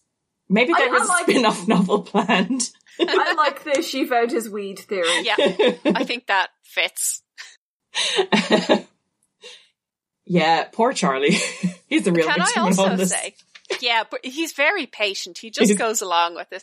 I think also Charlie has grown up with Christy and he just knows she's made up her mind. He might as well. Just kind of like how the babysitters are about Karen. Yeah. Yeah, basically. That's true, actually. The only person who can deflect Christy. Exactly. Can I just say, shocking little detail in here. Marianne says that she is worried because she's read enough Stephen King books to know that you don't go fooling around with the supernatural. Oh yeah, actually. Blows my plus all the mind. movies I've watched. Yeah. Like the Night two of the Halloween Living and Dead. Halloween 2 and Night of the Living Dead. Oh yeah, it's so funny how Claudia's like, oh my god, Nancy Drew is so subversive, and Marianne's like, oh yeah, I read it, but I don't like really believe in that whole scene in the middle where they have a massive teen orgy. It just doesn't strike me as realistic. I mean, I think the Human Centipede was fine, but you know. I think it's pretty clear that Anna Martin just name dropped someone she knew wrote horror. That would make more sense, but I find it hilarious to picture Marianne just secretly has an incredibly high tolerance for like cocaine-fueled gore. Yes.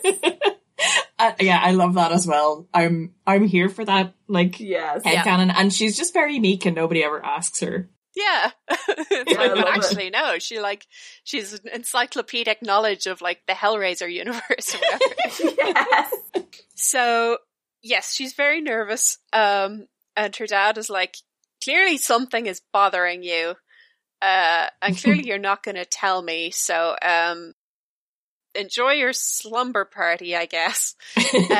But she pulls out the necklace and asks him, if she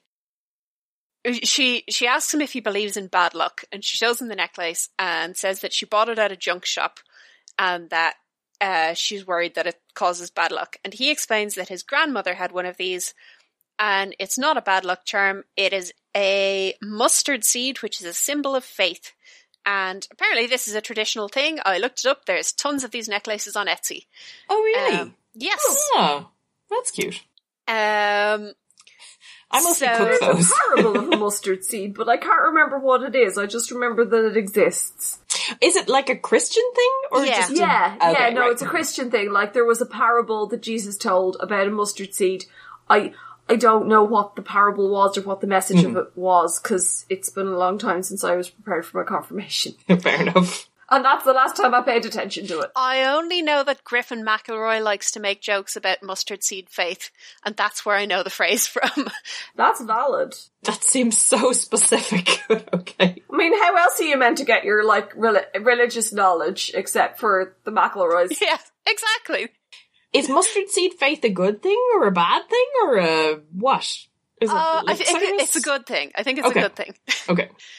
Presumably if it was a bad thing, you wouldn't go around with merchandise of it.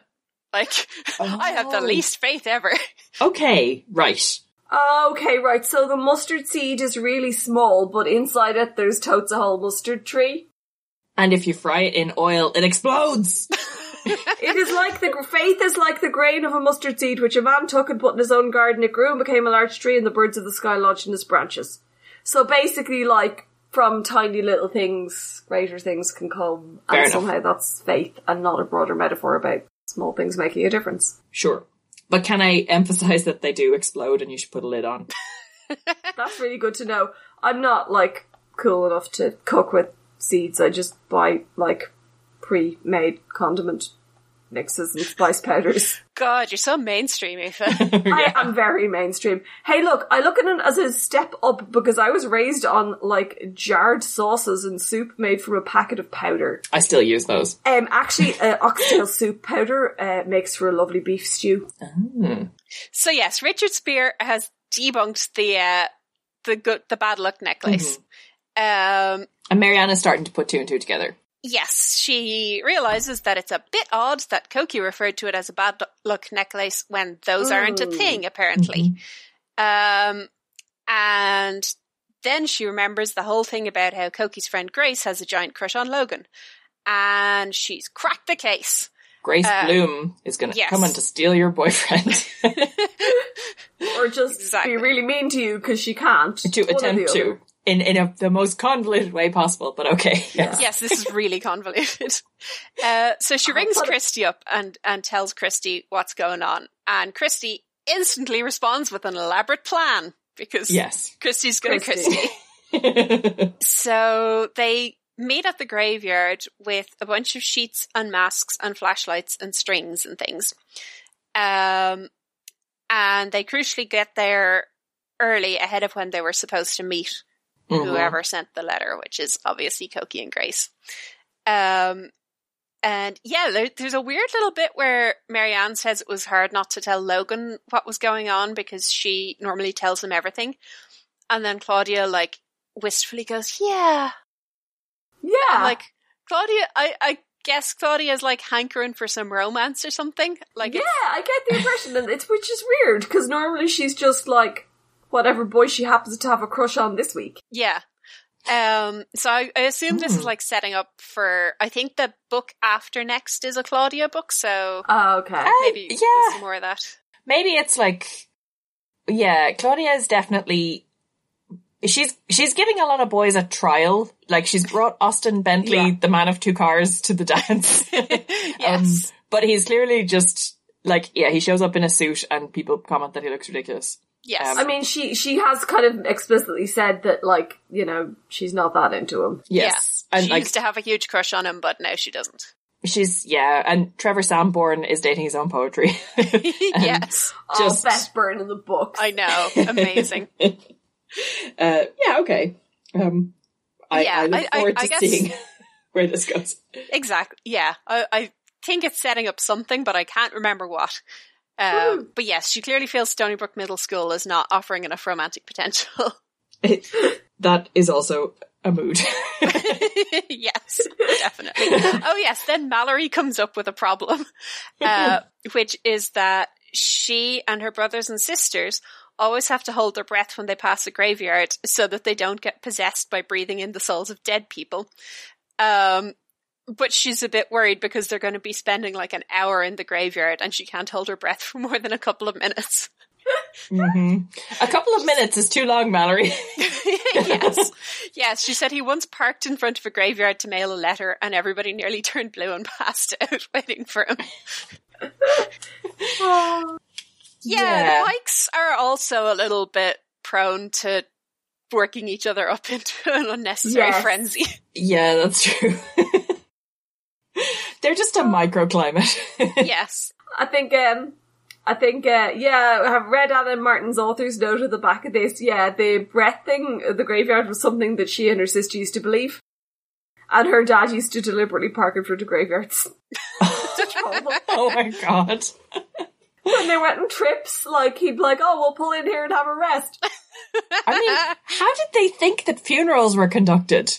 I have no idea. I think question. It's really weird. Like, I mean, you just have to dash in and dig a little bit and then run out again so that you can breathe. And then the gravedigger has to go back. Like, no. I remember as a kid reading this and thinking, oh, that's so stupid. Could you imagine thinking you had to hold your breath every time you passed a graveyard?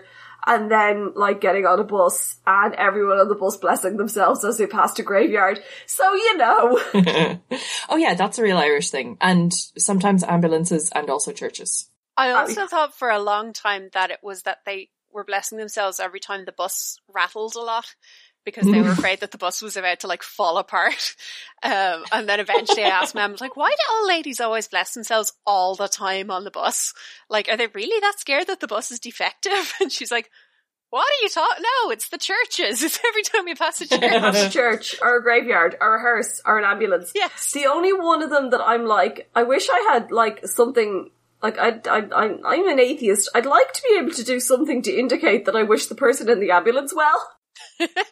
Salute. Yeah, salute them. Kind of look out the window with a sort of a nervous look and a kind of a hesitant thumbs up, like, good luck with that. That feels just counterproductive. Yeah, I was going to say, like, let off a party popper as a gesture of goodwill, but that could be really counterproductive. You're having a heart attack. Yeah, let's not.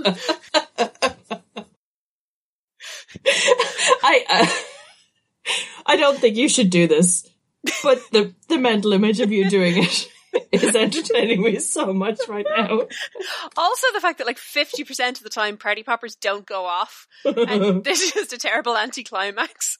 And then you sneak it into your handbag and then it goes off and you're just sitting there covered in, like, confetti and trying to pretend nothing has happened.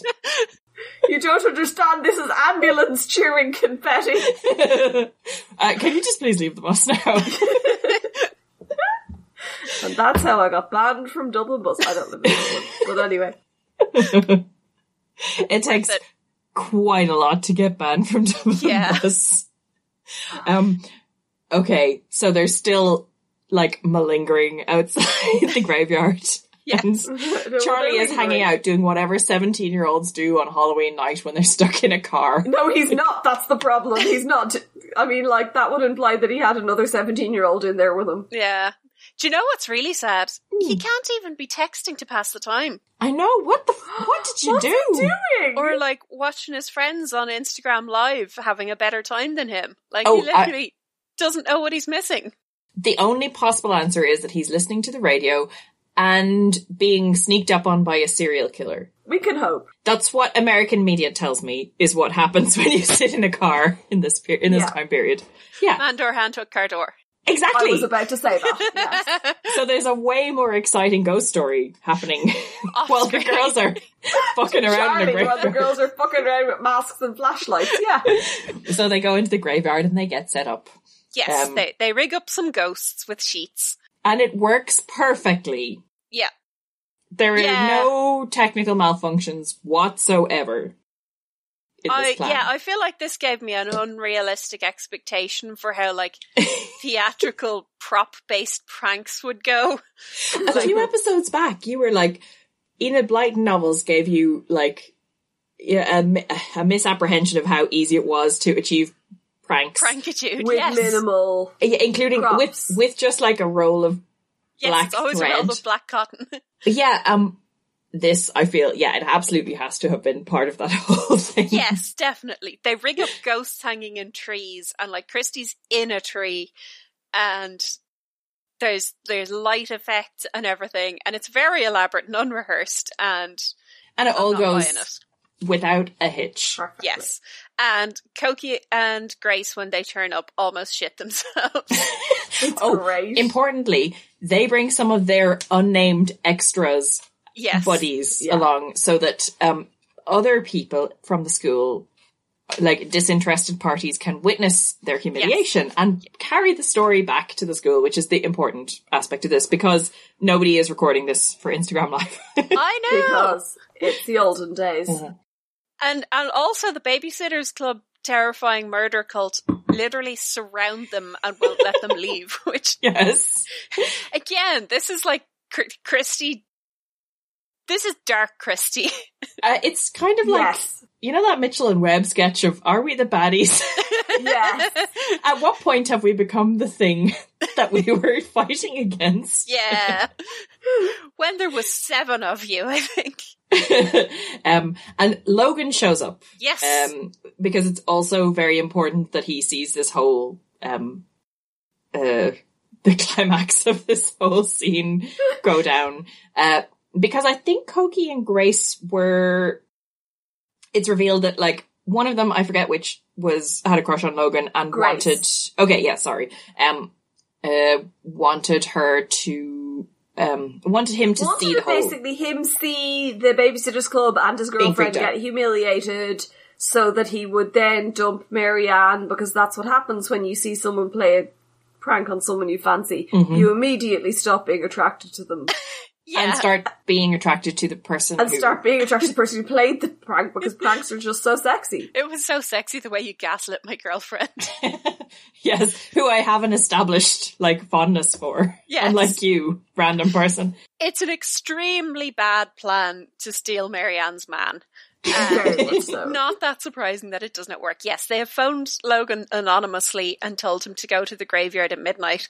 So he just saunters along, which, like... So he does, like, cool. Which is I'm bizarre. just going to do that. Yeah, like, if you have a 13-year-old kid and you're in a new town and he tells you he's going out at midnight for undisclosed reasons, like, I have some questions about the Brunos and their parenting. Maybe he actually sneaked out. Maybe. In my version of events, the Brunos were like, sure, but we'll come too. We'll just hang back so we're not embarrassing you. So they're beavising and buttheading it behind like a bush going, while he's like out there. Maybe them and Charlie are like sharing a cigarette. And like judging the middle school drama real hard. Or joints. Yes. And yeah, so Cokie and Grace at the dance were actually dressed as punks. Yes. In apparently very good punk rock costumes, but that morphed them, like, just inescapably in my head into kind of cartoon characters that looked like they were out of Gem or something like that. I think Gravity Falls is also to blame for this because they have a similar kind of conceit going on in Mabel's Imaginary. Zyler and I can't remember the other guy. Exactly, that kind of thing. So, like, I'm just picturing this pair of, like... 80s cartoon punks. Yeah, and they're wearing Kiss-style makeup all the time in school. And they're hanging around with all these real people. I don't know how it works, but, like, that's just how they look in my head. Look, if Christy eventually ends up dating Bart Simpson in my head, Cokie and Grace can be from Gem and the Holograms, for sure. Okay. Yeah. It works. So yeah, Logan is not swept off his feet by this attempt to make Marianne look bad. Yeah, she was hoping he would get tired of her drama, which, I mean, we got tired of her drama, but Logan is made of sterner stuff. Also, horrifyingly, Grace complains that he spends all his time with Marianne and the Babysitters Club and that there are other girls at the school as well. And Logan says, "Of course I know, I'm not blind, and when I see anyone I like as much as Marianne and her friends, maybe I'll do something. But right now, Marianne is my ... Now Logan and I were blushing. I think he wanted to say girlfriend. So did he just literally announce that he's still keeping an eye out for a better prospect? And will dump Marianne as soon as he sees one. I mean, I don't think we're supposed to interpret it that way, but that is literally what he said, yeah. Yeah.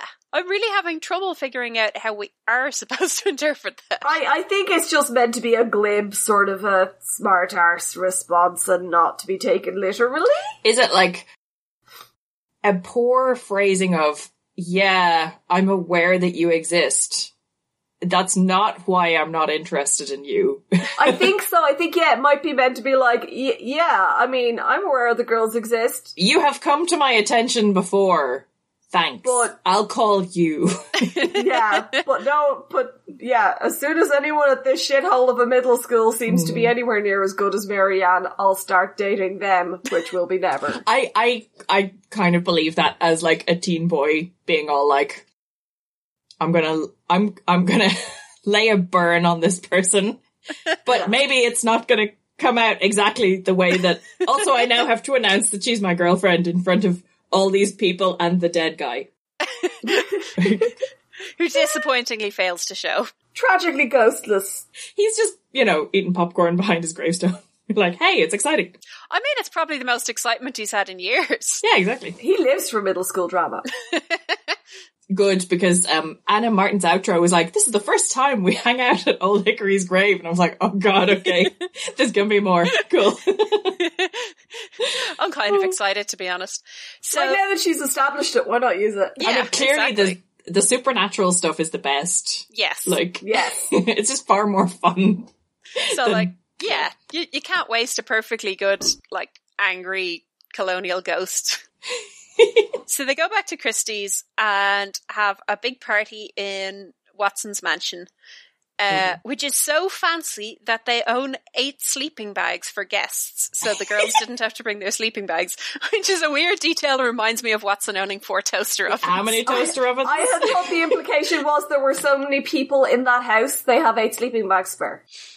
Maybe, but... Yeah. And we always had loads of sleeping bags in our house. I'm never sure why, but we did. It was really handy. It's a blended family, and they all brought their sleeping bags together. Apparently they're all real into camping.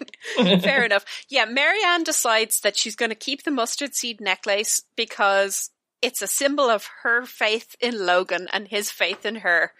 I mean, Jesus would disagree, but fine. Yeah, I feel like that's not what that's meant to mean, Marianne.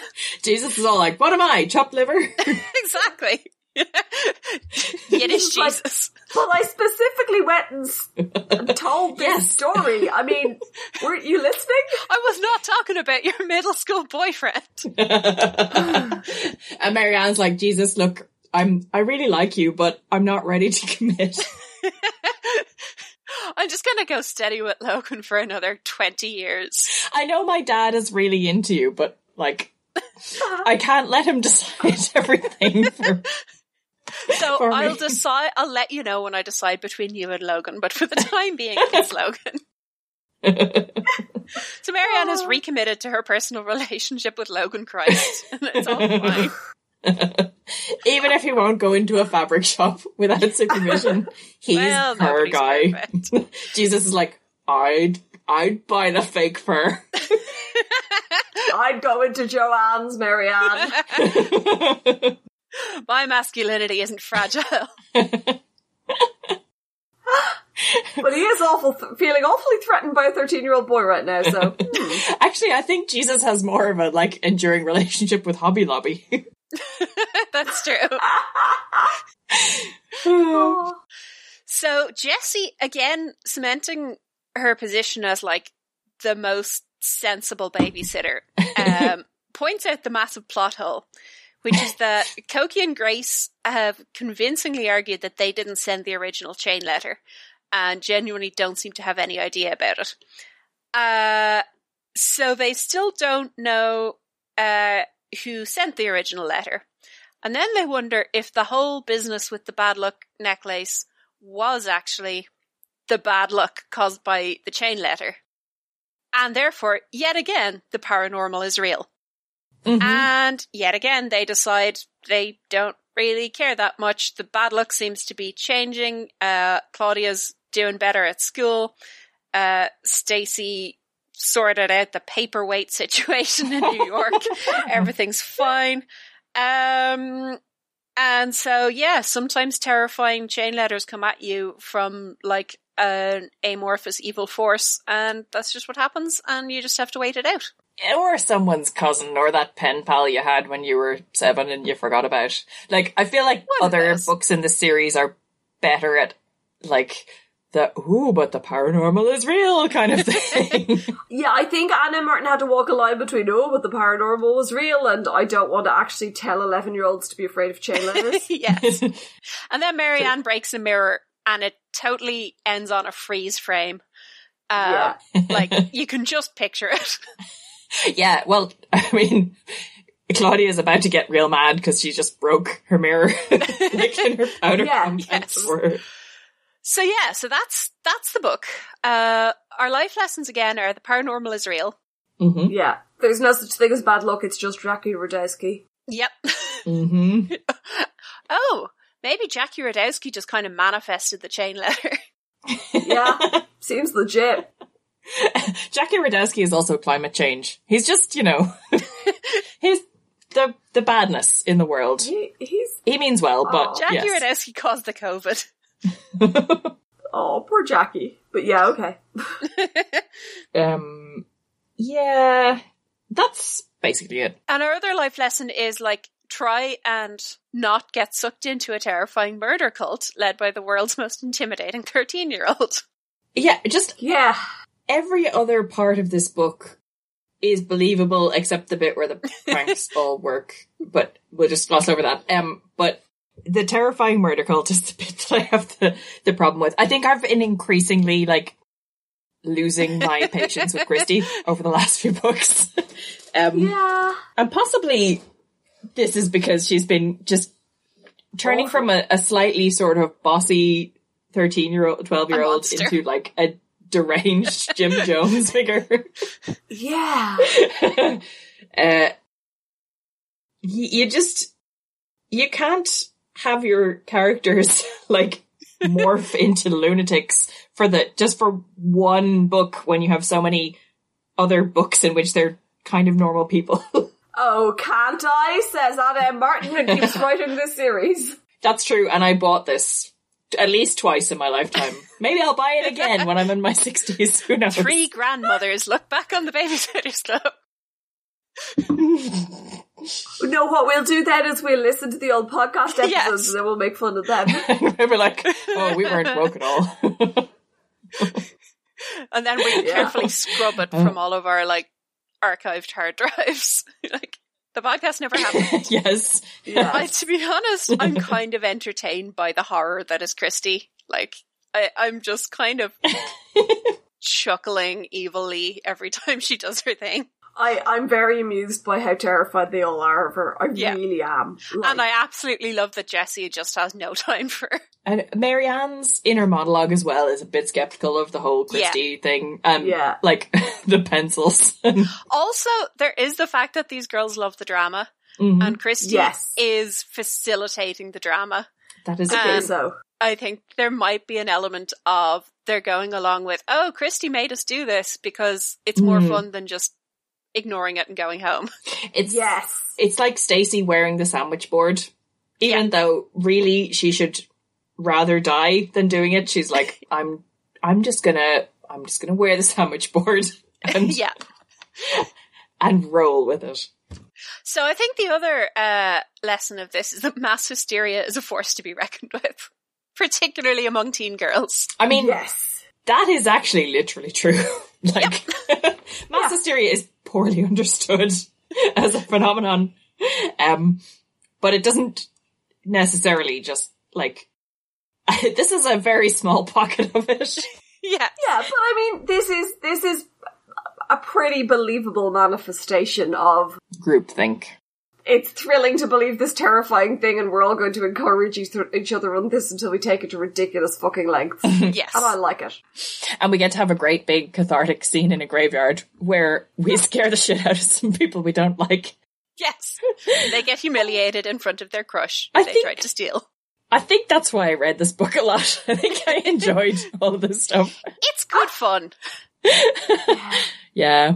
I'm not sure why it was so forgettable for me. I think probably because a large part of the motivations and stuff of the plot were to do with boyfriends and girlfriends, and I wasn't interested. Mm-hmm. And then, yeah, I guess I just thought they were all being stupid. Yes. I was a judgmental 11-year-old. You're a judgmental 36-year-old. I'm 37, I'll have you know. Sorry. We're all judgmental, or we wouldn't be here. Yeah.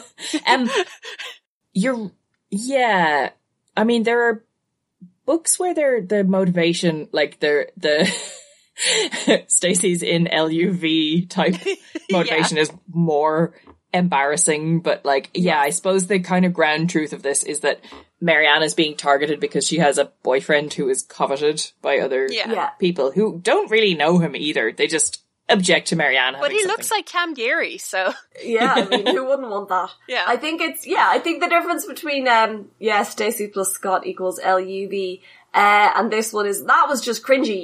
Even at 11, I couldn't bear to watch Stacey make an idiot of herself over and over.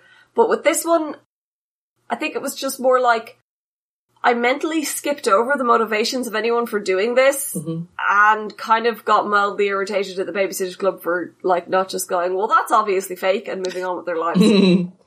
So... I think at this age it's easier to have a bit of distance and just sort of enjoy the story for what it is, a fun tale of girls being ridiculous. Yeah, this was actually pretty good. Like, I enjoyed it. I had a good read. I was like, oh, interesting, and I was having a lot of fun. I mean, I more fun than I had for the last couple, I think. Yeah, it is more fun.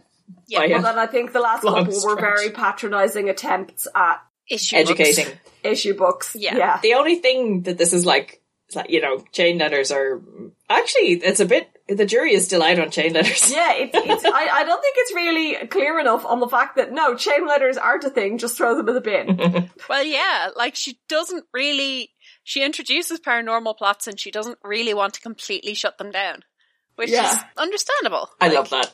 You like that possibility. Yeah, but you shouldn't for chain letters. Like, it's not like, ooh, maybe it's haunted. It's like a real thing that people do. And like, yeah, you should shut that one down.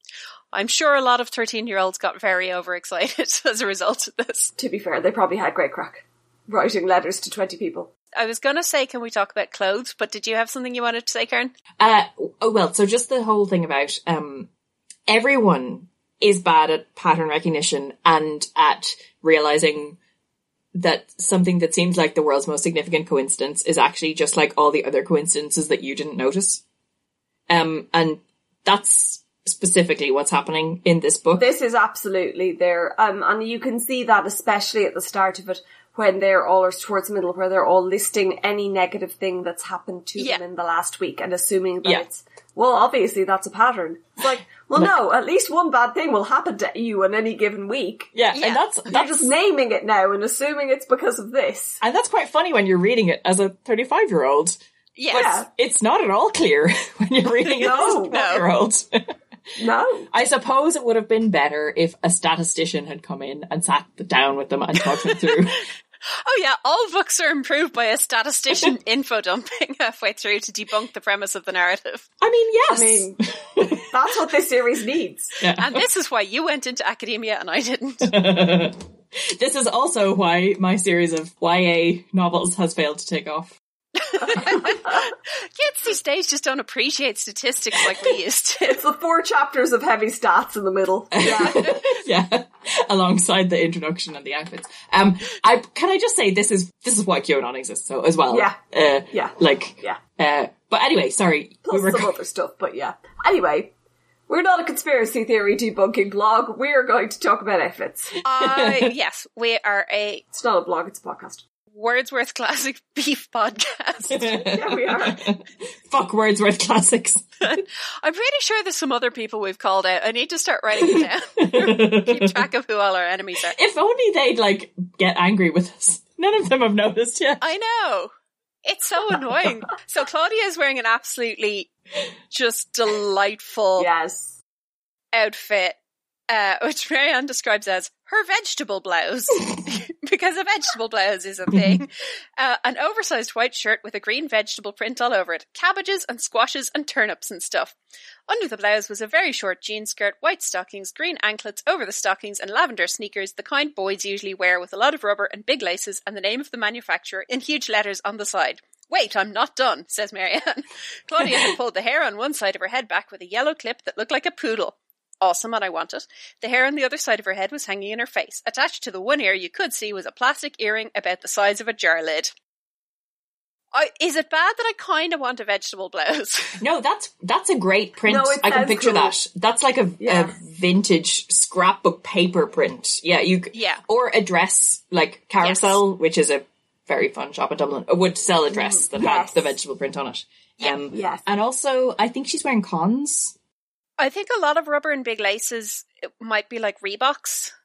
Like big, chunky... Yeah. Not Cons, I think, no, because that will be... I guess I think Cons would go much better with this. I would wear this. Yes. Oh, they would. I think the sneakers sound hideous and ruin the outfit, but I don't think they're cons. Yeah. Yeah, I'm picturing like big, chunky things the size of your head. I'll Google a picture. Yes. Do you remember at about 1990 when everyone just thought that runner boots were very cool? I think this could actually be a trend I missed out on. Okay, well, about 1990, everyone was totally... the cool shoes when you were 7 in 1990 were runner boots, or high tops, as other people call them. I know of high tops.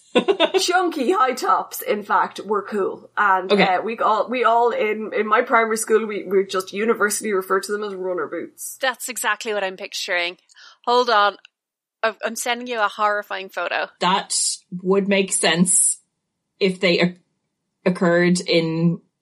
Chunky high top. If they happened in America in 1989, then yes, it would definitely be at least a year later that it cropped up in Ireland. Yes. So... Oh yeah. So not cutting edge. Well, not just Ireland, but like, you know, first class in a primary school in a small village. Okay. So, couple years behind the trends, very likely. We were 7 and rural. We're very stylish 7-year-olds then. I'm sure we were in our runner boots. Yeah. Save file as bad shoe. God, yeah, they really are hideous. See, is it bad that I kind of like them? Yes, it is. Yeah, I love chunky sneakers. I mean, I don't care for the colour scheme. Oh no. Oh boy. That looks like something that Teenage Mutant Ninja Turtles would wear. Yeah. If they had the appropriate kind of feet. Yes, you understand. Yeah, so that's what I'm picturing.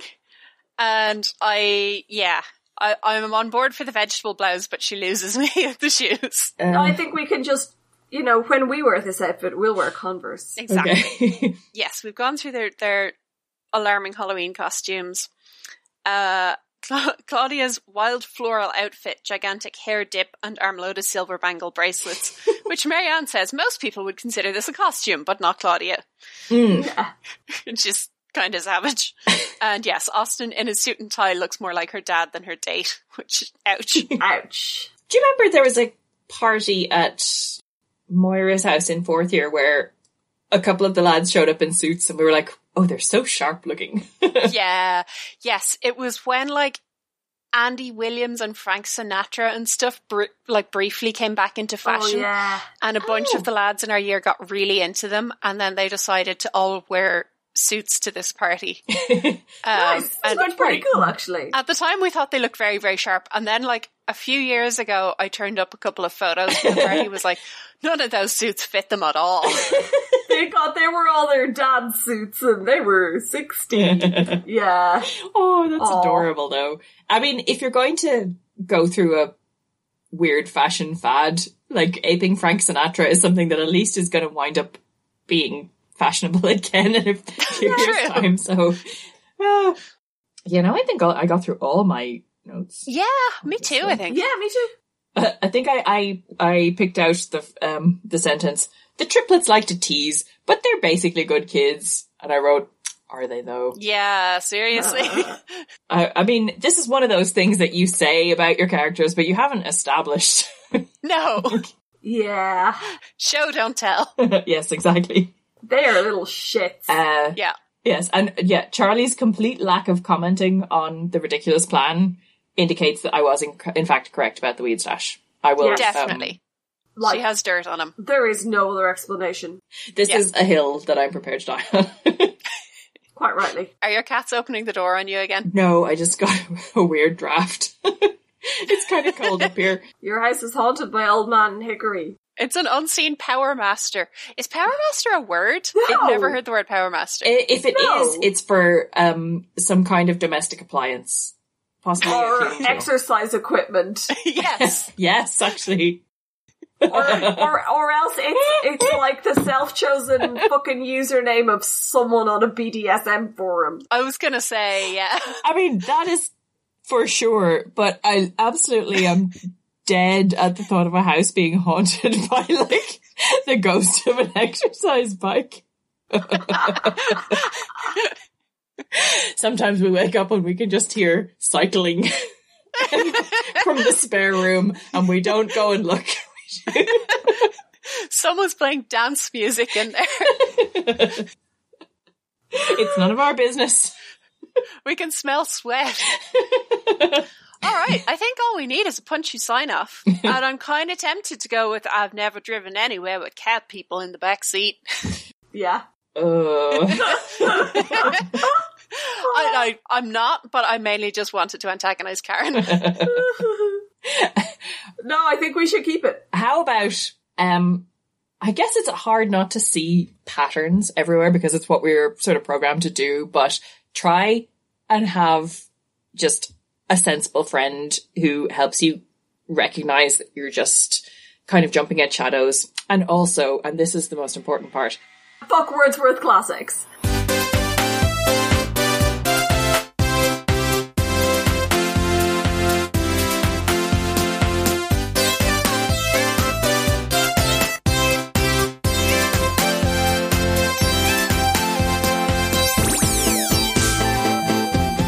It's just occurred to me in the last few minutes that that's probably poop.